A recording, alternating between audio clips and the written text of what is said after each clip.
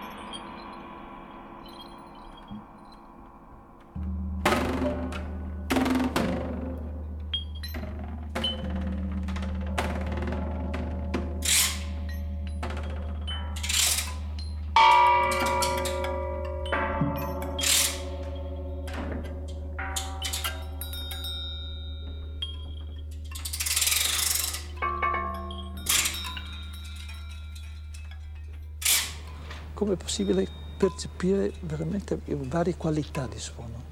Questo è fondamentale per me, parlare della qualità, non tanto della sostanza del suono.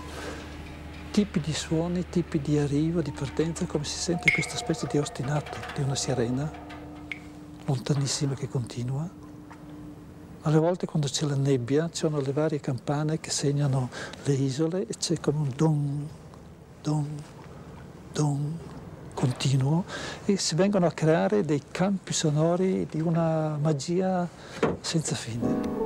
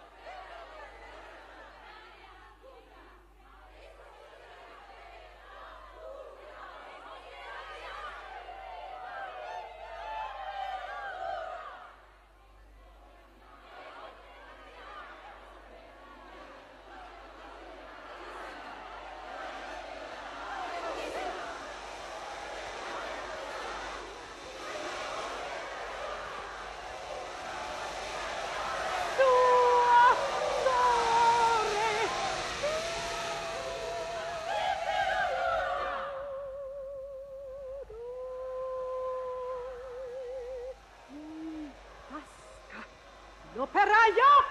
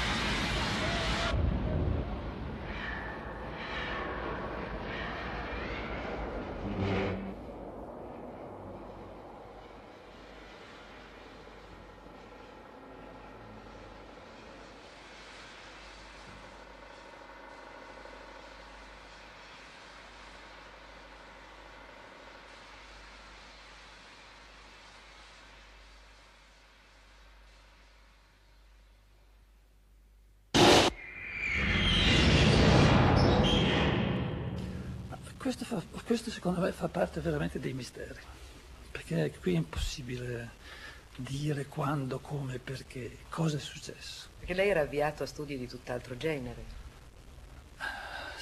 Delle tendenze c'erano, ma tendenze di studi forse di studi sul mare, sotto il mare, forse questa fa parte di un fascino anche veneziano, di un fascino di storia veneziana, di traffici, di infinite strade culturali, mercantili e di oceani che son passate attraverso Venezia, che hanno creato Venezia.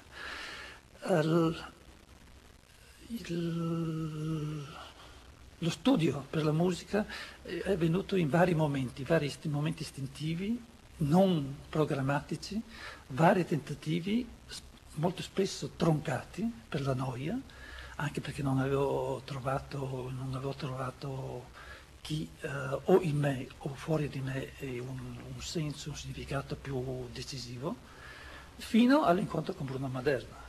E con Bruno Maderna è stato veramente il privilegio per me dell'incontro con un grande musico, una grande intelligenza, una grande umanità. Mi ricordo Bruno, dal quale avevo mostrato i lavori che avevo fatto in 8 anni di studio esterno e interno al Conservatorio di Venezia. Bruno mi pose la questione: o tu Gigi incominci di nuovo a studiare la musica, altrimenti quello che tu hai qui ti porterà a un grado di relativo dilettantismo musicale. E questo me l'ha detto a 24 anni, quindi dopo 8 anni di studio dal giro sono andato fuori, mi ricordo fuori di casa di Bruno sulla riva Schiavoni, sono tornato dopo un'ora, gli ho detto Bruno incomincio di nuovo con te. E di Malipiero che ricordi ha? Molto particolari Malipiero, perché Malipiero è stato anche un personaggio veneziano maltrattato, mal interpretato e come spesso i giornali, la critica, la musicologia tende a modellare secondo le proprie opinioni chi non è modellabile. Malipiero era un tipo che era un uomo, un tipo, nel vero senso della parola, che aveva una curiosità infinita, una inquietudine di ricerca, di fantasia estremamente fantasiosa e immaginifica, rapporti con tutto il mondo musicale e condizionato secondo me veramente dal lato più deteriore della Venezia da Campiello. Secondo una mentalità che tuttora vige a Venezia e anche in parte in Italia, proprio del raccontino o dello scherzetto da Campiello. E Malipiero aveva tutt'altro una visione, aveva orizzonti molto più vasti all'interno di Venezia stessa, in un periodo in cui Venezia, ieri come oggi, è ridotta male sul piano culturale.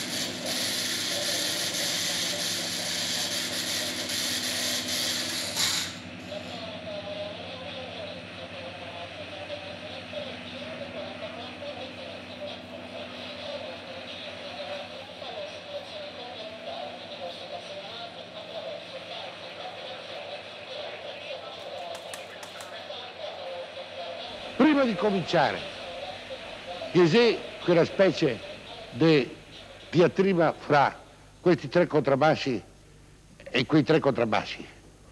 La diatriba viene così, dovete improvvisarla da voi senza note. Uno di questi contrabbassi, uno qualsiasi, prima che mi incomincia, prima che mi toglie la bacchetta in mano, uno comincia a fare così, sono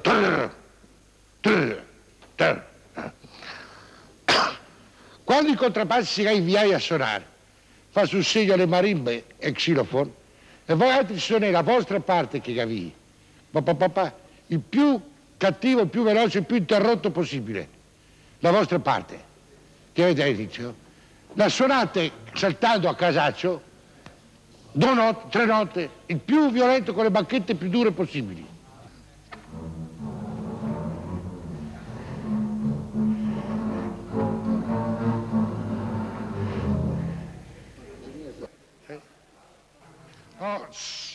No, non deve essere così. Deve essere semplice. Ti, ti, capito? Non fa più complicato, se no non serve a niente.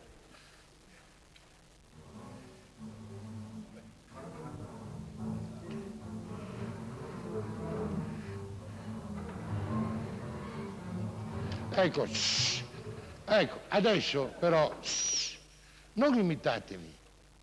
Io che ho fatto parababà, tati, tatata, e nitti parababà, tati, tatata, parababà, tati, to, tati, tata, tati, tatata, tati, tato, tati, tati, non imitarvi come il coccorito, capito? No, non sei brutto, non sei bello. Uno propone una cosa, l'altro risponde altro.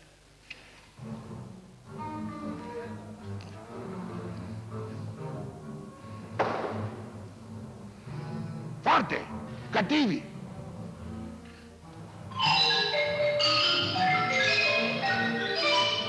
Sempre più forte! Più forte ancora!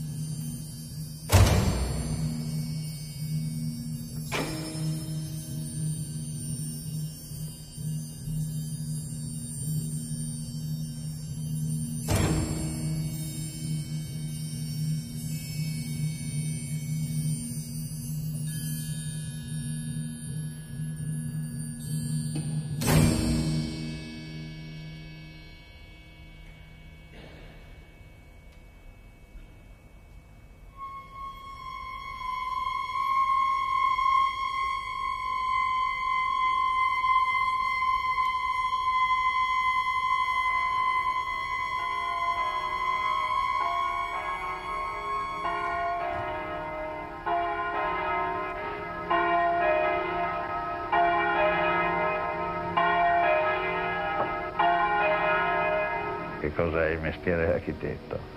Cioè è un mestiere come un altro, ha la sua tecnica, i suoi modi di fare. Potrei rispondere, non so, come Le Corbusier, al quale è stato chiesto come fa a progettare, e lui ha detto che tiene in tasca un piccolo pezzo di matita, rumina sopra, ci pensa diverso tempo e poi magari con piccolo appunto gli viene l'idea, allora la schematizza e la mette giù, no? Da primo appunto, ecco. Ora, anch'io non riesco mica a lavorare direttamente subito, se non mi viene un'idea non riesco a far nulla. Io lavoro un po' in modo tradizionale, come ho imparato alla scuola, no? Ho trovato che tutto quello che ho imparato a scuola non è stato da buttare via niente.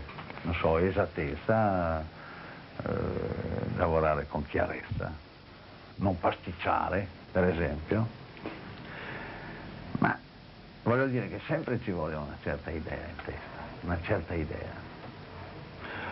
Ora, dopo mestiere, fare, si prende un pezzo di carta e ci si mette a segnare qualcosa. Non si può fare, non saprei. Il primo schizzo sarà un pezzettino di carta, con degli appunti. E poi, lei sa meglio di me, probabilmente ha studiato anche lei, così mi sembra, vero? In principio. Si mette un asse sulla carta, magari ci si aiuta anche con queste trappole qua. I vecchi architetti lavoravano con 2 sole squadrette, i vecchi di sicuro non avevano tante cose. Così. Oggi abbiamo magari questi che a noi ci bastano. I tecnici moderni hanno il tecnigrafo, non come si lavora in quel modo, meccanico, è impossibile. Per esempio io che sono mancino non andrebbe neanche bene, dovrei farmene fare uno rovesciato. E vabbè, si comincia a fare.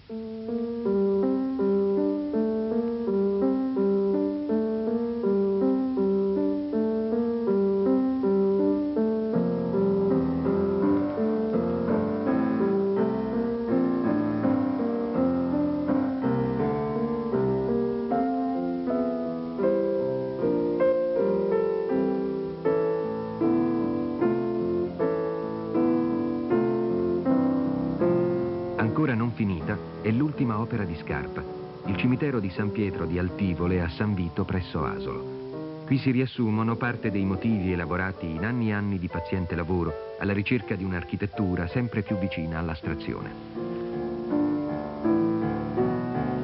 Dalla famiglia, che in origine aveva una porzione d'area qui abbastanza grande, fu deciso l'acquisto di una porzione più grande all'esterno. Coloro che hanno venduto i terreni hanno venduto una certa area, bisognava comprare quest'area. Ecco, quindi questo fu il perimetro di acquisto nuovo, che permise, cioè, una tale dimensione da, in un certo senso, da dire: ma cosa ci facciamo qui? Considerata l'area rivolta a nord di questa parte, ho pensato che quel concetto dell'arco nel raccogliere le 2 tombe del marito e la moglie, quei signori sono nati insieme, hanno faticato tutta la loro vita e la moglie ha partecipato molto del lavoro del marito, della fabbrica, dello sviluppo della loro azienda. Però trovavo molto giusto che fossero accomunati assieme. Ecco perché sono 2 i sarcofagi e li misi qui nella parte più solatia. Sono visti nelle assiali generali, anche in questa porzione qui dove si vede il vecchio cimitero al completo.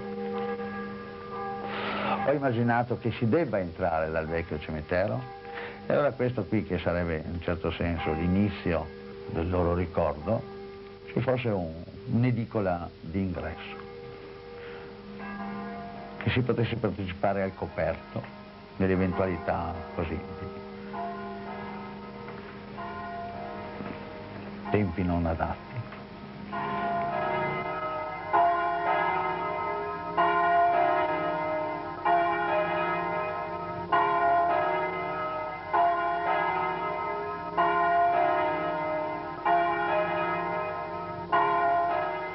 In questa parte lontana ho pensato un piano d'acqua, una grande vasca, nella quale deve sorgere un piccolo padiglioncino. C'è qualche accenno da questa parte. Un po' uno scopo per la meditazione, isolati, tranquilli. Se qui ci sono gente che percorrono, qui si sta isolati. Per questo lato, dove l'area diventava, diremmo così, esuberante, ho immaginato una piccola cappellina o tempietto che può essere utile a fare anche dei funerali, dei funebri, cerimonie in questo senso. Siccome ha un ingresso particolare a parte, si può immaginare di tenere chiuso e il cimitero e questo punto, e questo potrebbe essere anche a conforto del paese.